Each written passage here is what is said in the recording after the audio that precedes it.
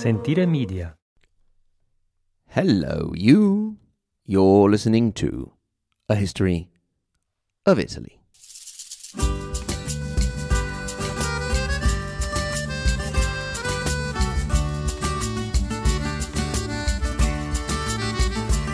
Recap Episode 6, from Episode 101 to Episode 136. E così ritorno su, lascio i colli nelle valli, tra due salici piangenti, io ritrovo la speranza di un amore che ormai fu. Well, here we are at another important milestone. Recap number 6. I must admit, I sort of forgot that I actually did recaps and was charging along when I suddenly realized that it might be a good idea to stop and get our bearings. That's part of the reason why there are so many episodes in this recap. The first one was only 14, the second one was 14, the third was 20-something, and so on. In my defense, though, it must be said that the episodes are covering less time, so in less time, there are more episodes. Things are getting a bit complicated. That also reflects the structure we are working on at the moment, but I'll talk about that at the end. So, Recap 6 comes after our 4th year of podcasting, and we're entering our 5th. It comes as Italy is gearing up for the summer. We've just had a visit from Hannibal. That's obviously not the Carthaginian general, but our first heat wave of the year. We got through it okay, and my geranium survived, so not too bad. Very, very worrying for global warming, though. It prompted Mrs. A History of Italy to decide that this year's holidays should be in a cooler place, so I jumped at the chance to head for one of the destinations I've always wanted to go to. That is, doing the inverse trip of the Holy Roman Emperors and heading up to Deutschland. So, at the end of June, the A History of Italy family will be making our way for a tour of wonderful Bavaria. So, listeners from Bavaria, if you have any recommendations or happen to own a hotel that we could stay in, we'll be happy to have your input. So, let's get down to business. Our first episode in this section explored the reasons behind the gradual disappearance of the communes in the period between the 13th and 14th centuries, with some stretching into the 15th as they gave way to the rule of the family dynasties called signorie, in the plural, signoria being the singular. We saw that this was coming about for various reasons. The communes were no longer able to deal with the growing need of the new economic and demographic situation, especially when they were always so busy with feuds inside their cities and with neighbouring communes.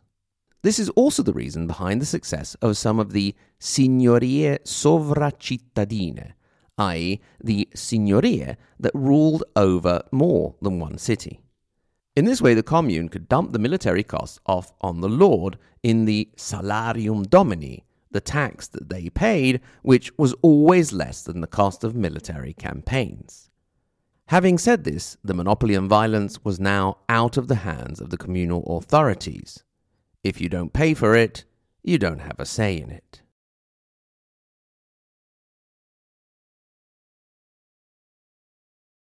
The various cases in which communes gave way to signorie were di popolo, of the people, when a popular figure was brought to power; capi fazione, factional leaders, when one of two or more factions inside a commune were able to prevail over the others and impose their leaders; banchieri, bankers' signoria, with important banking families coming to prominence and, thanks to their financial power, gaining political power; vescovi, of the bishops, in which the bishop would take control of the city; dal territorio, from the surrounding countryside, when a local lord would take control of the nearby commune; or the condottieri, the mercenary military leaders who could accumulate such power to take over a commune, sometimes by force and sometimes with the commune submitting to them voluntarily.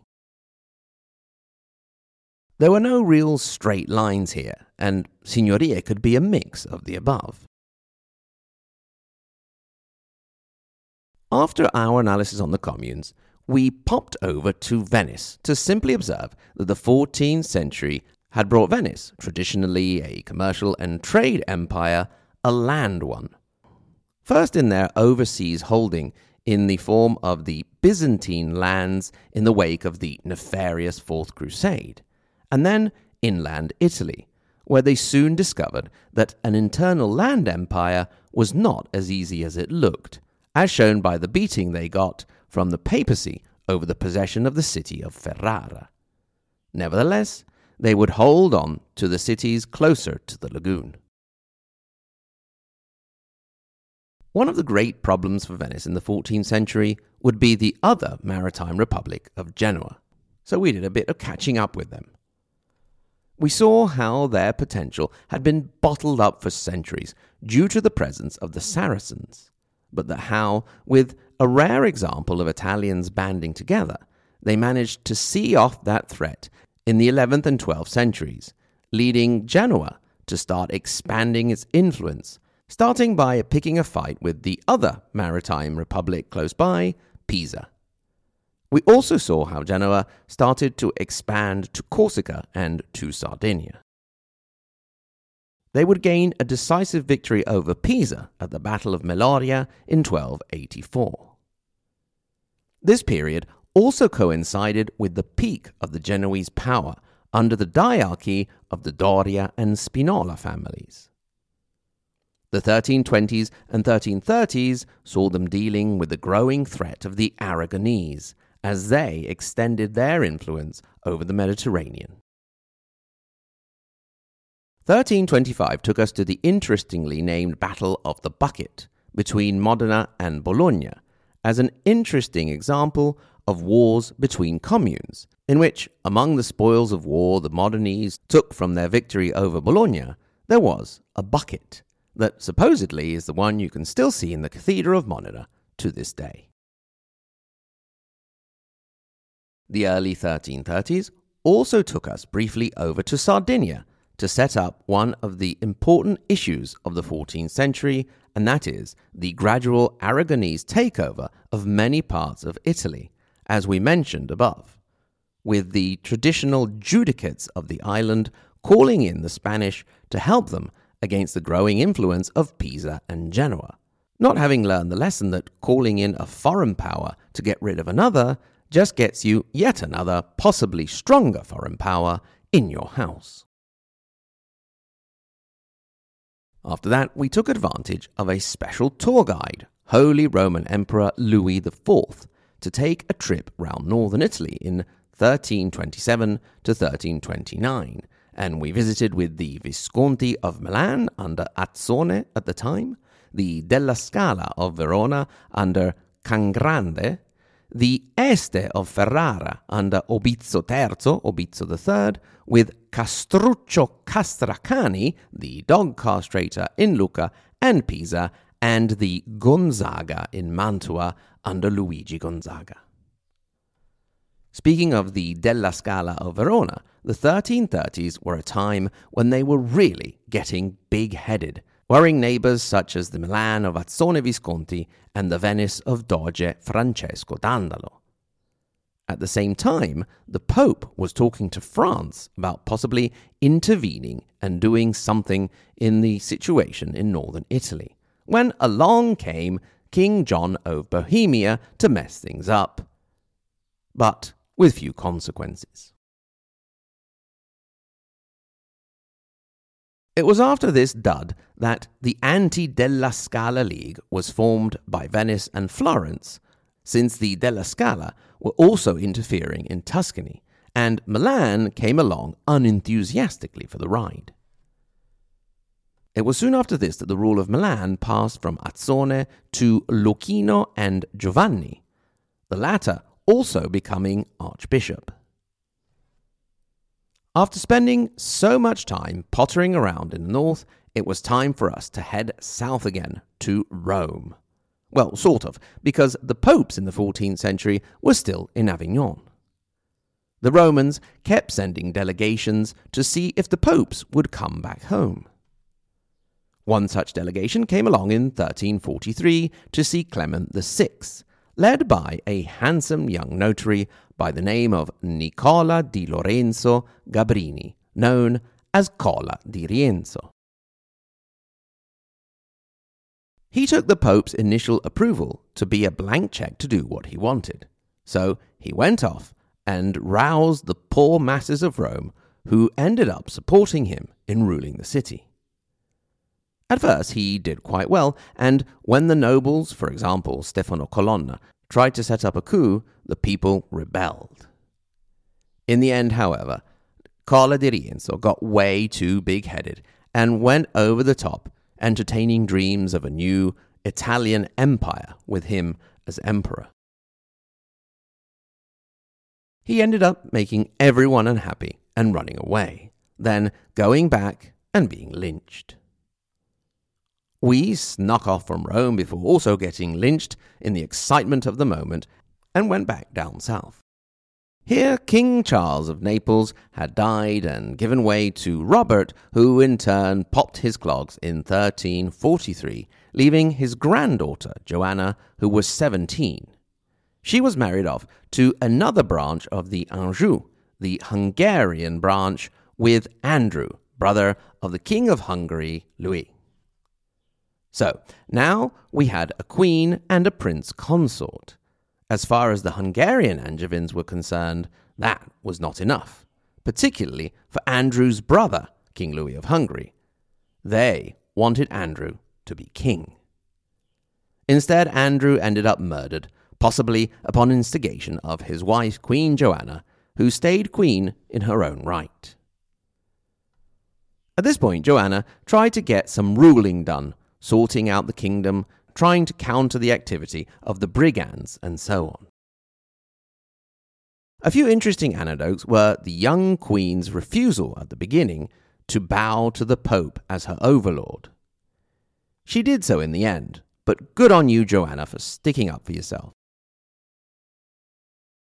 She was also tried by the Pope for the murder of Andrew and found innocent. Her acceptance to sell her ancestral property of Avignon to the Pope, possibly having something to do with the innocent verdict.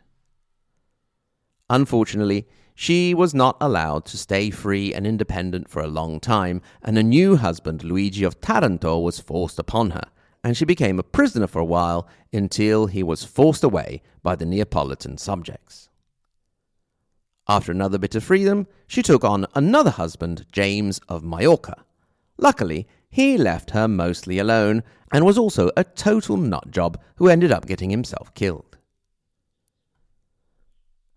In the end, she made a mistake in siding with the French Pope Clement VII in the schism, and Urban VI was none too pleased and brought down Charles of the Duras-Anjou line, who ended up taking Naples and having poor Joanna killed. As we mourned the death of Joanna, we also mourned the death of communal Milan. The definitive blow to the, let's say, freedom of the city was the transition of power between Azzone and Lucchino and Giovanni, which we spoke of above, a blatant example of hereditary power transfer. Obviously, there was some opposition to this, and a conspiracy was put together, but failed. Giovanni became archbishop, and when Lucchino died, he was the sole political and religious power of Milan. When he died in 1354, he was the Signore, the lord of over 20 cities. He left these holdings to his two nephews, Galeazzo and Bernabo. That same year, 1354, saw another anti-Visconti league formed between Florence and Venice without huge consequences. The two Milanese brothers did a pretty good job at a power-sharing system for a couple of decades. That would bring us up to the 1370s, and Pope Urban V starting to think about coming back to Rome. He stopped at just thinking before dying, and, as we know, nothing gets in the way of you bringing the papacy back to Rome like your own death. It was then Gregory XI who brought the papacy back, but when he died, we had the whole big issue of the Western Schism that we mentioned above between Clement VII and Urban VI, the one Joanna of Naples got on the wrong side of.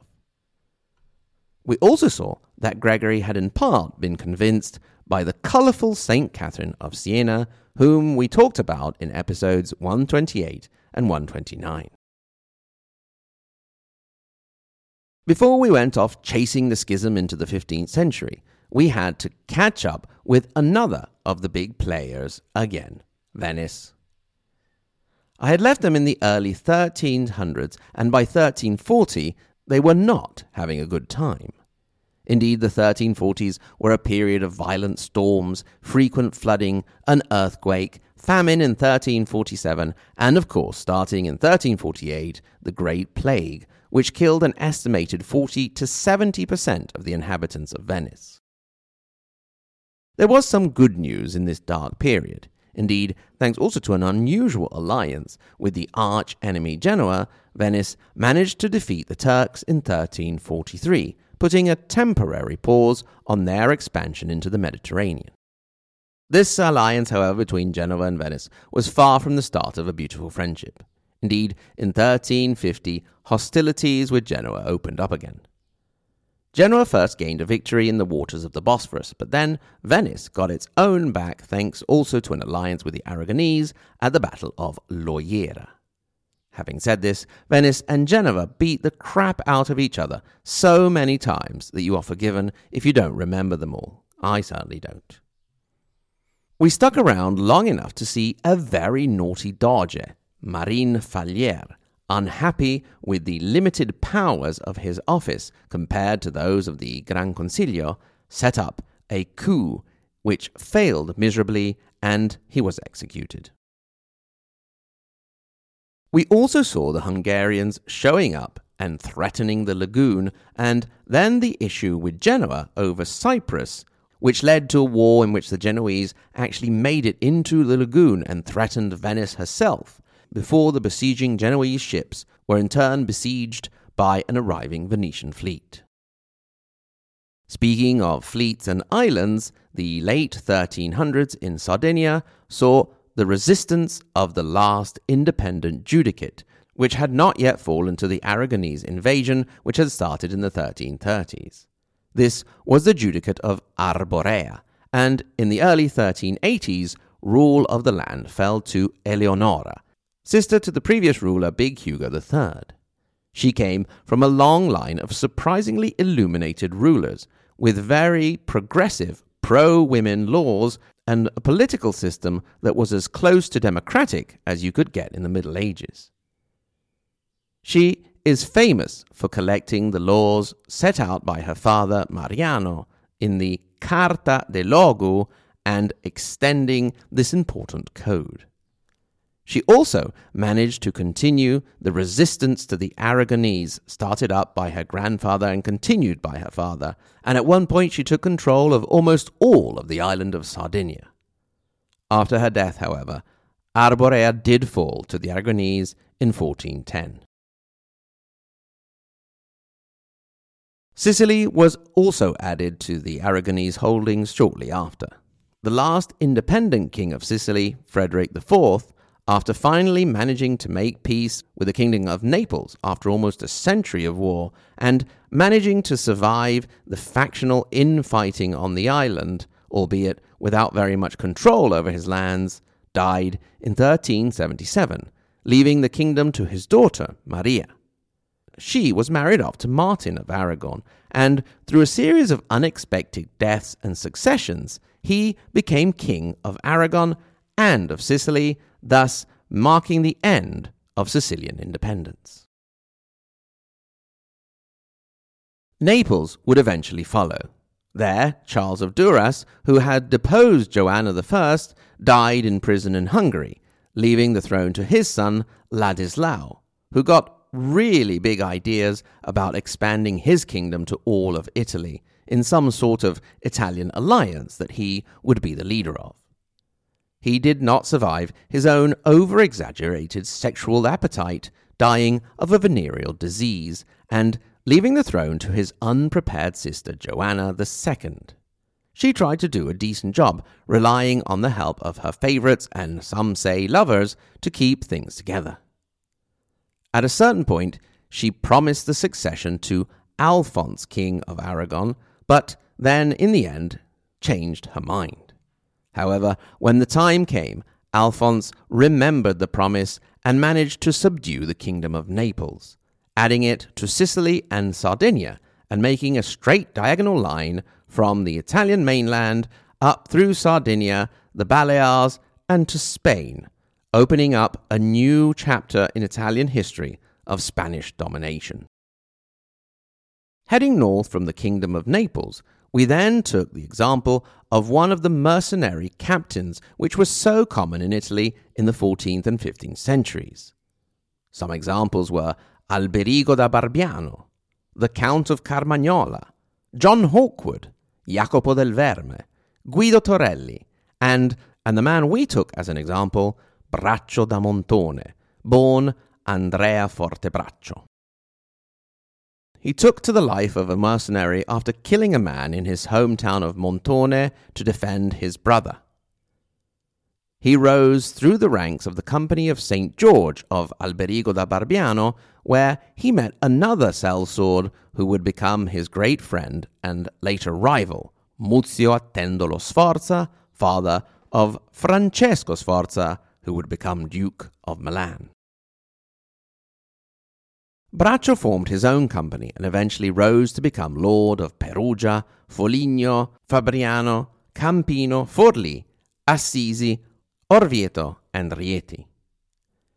He got involved with all of the main players at the time, either for or against: Florence, the papacy, the Visconti, the Montefeltro family of Urbino, whom we haven't had time to speak about but will, and the Malatesta of Rimini. He never lost a battle until the 2nd of June 1424, when he lost his first and last battle, dying shortly after of his wounds, possibly assassinated, some say, by Francesco Sforza. Our trip heading back north then took us from Umbria to Tuscany again. The region, and Florence in particular, saw a great growth in the 14th century, from a demographic and economic point of view, with Florence growing in influence and dominance, despite not having any particular geographical advantages. Within the government of Florence, one of the most important developments was the power shifting away from the noble families towards the guilds and corporations, which were groups of the various professions in the city.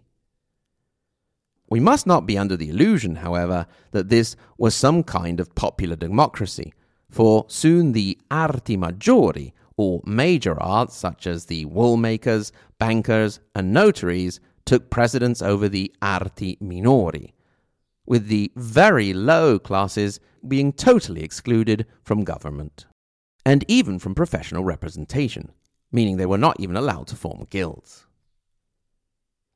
This would create rising tensions throughout the century, heating up at times, such as the case of the General Strike in 1345, perhaps the first in history of its kind, by Ciuta Brandini, and then in 1378, the famous Revolt of the Ciompi, when the poor wool workers started a revolt that brought the popular classes to power, albeit for a very short time.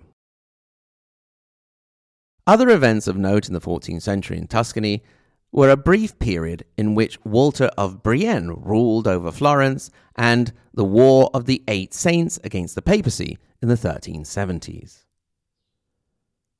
The year of the Ciompi Revolt, 1378, also saw the death of one of the two Visconti brothers, Galeazzo, who left his part of the lands of Milan to his son Gian Galeazzo. He would pretty soon do away with his uncle Bernabo and become the sole ruler, and would see himself elevated to duke. This period, the late 14th century, was one of great Milanese expansion and rising tensions with Florence, to the point that Florence became almost completely surrounded by Milanese holdings and was in existential peril. This came to a stop in 1402 when Gian Galeazzo died prematurely, allowing the Florentines to breathe a sigh of relief. While they were breathing said sigh, in the same year a certain Giovanni di Bicci de' Medici made his first appearance in the public records in Florence on a commission for the selection of a tender for artwork. Thanks to his business and banking skills and shrewd political instinct, he would set up his family to become one of the most illustrious ruling dynasties in the history of Florence, Italy, and perhaps the world. He expanded his family's banking business thanks also to the connections with Pope John XXIII, or anti-Pope John XXIII, and set himself up as an important political figure in the city, without being too obvious or dominant. He also started the important family tradition of being an artistic patron, something that would make Florence the cradle of Renaissance art that it is to this day. The early 15th century also saw Florence gain important access to a seaport with the acquisition of Pisa, which definitively marked the end of the independence of the Maritime Republic. While things were going quite well for Florence, they weren't going so well for Milan in the wake of the death of Gian Galeazzo. He left his wife Caterina as regent for his sons Giovanni Maria and Filippo Maria. After some turbulent times, Giovanni Maria would be assassinated, not by his brother, and Caterina put to one side and then died in prison. While Filippo Maria ruled in the most back-and-forth, flip-flopping, double-faced ways possible. Important elements in his reign are the fact that he sided with the Genoese against Alphonse of Aragon, and when the coalition managed to capture the Spanish king, Filippo Maria made a deal with him and released him, greatly annoying the Genoese with their long-standing anti-Aragonese grudge. Filippo Maria also used the services of the mercenary Francesco Sforza, even marrying him to his daughter, before the Pope managed to flip Sforza's loyalty. Filippo Maria would die in 1447, leaving an uncertain succession, but with Francesco Sforza married to his heir. Our last stop in our seemingly endless round and round tour took us up to catch up with Piedmont and the House of Savoy.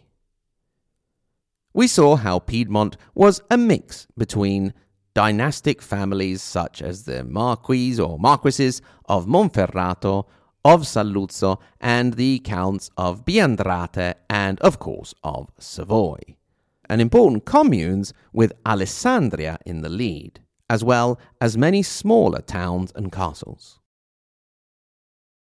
The 12th and 13th centuries saw these realities clash with a growing influence of the Savoy, starting with their earliest known representative, Hubert of the White Hand, appearing in the year 1000.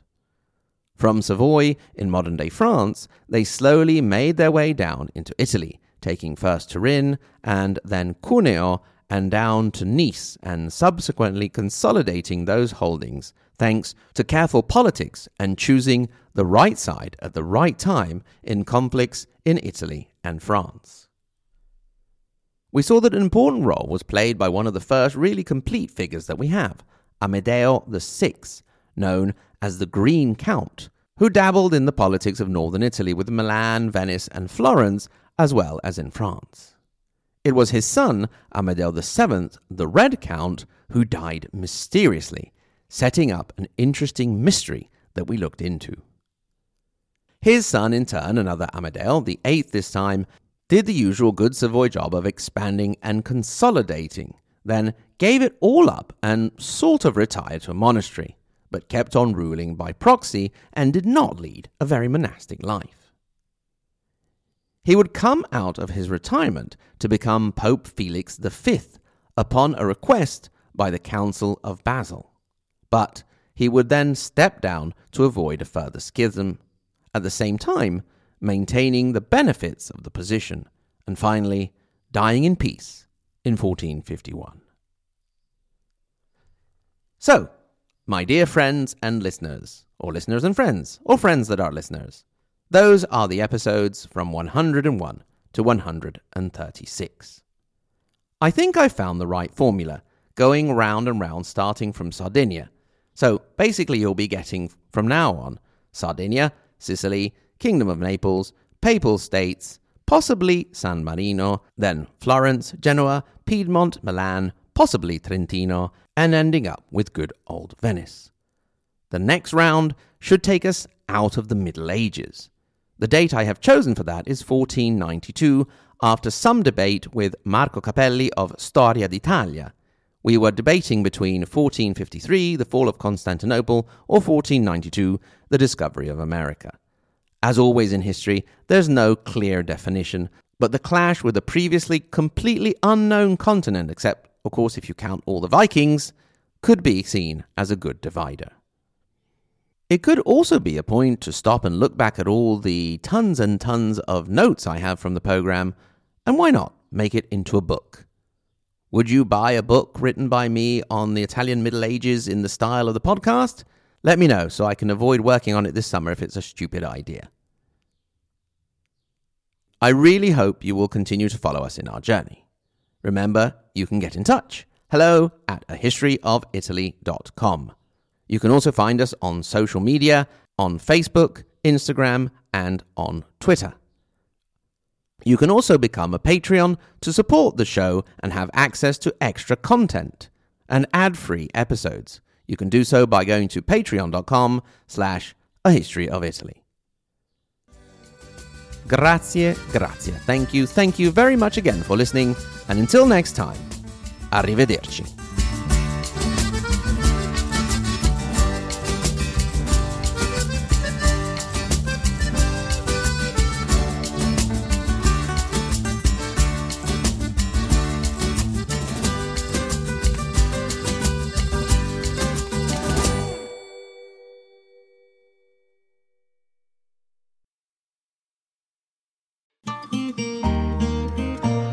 Sentire Media.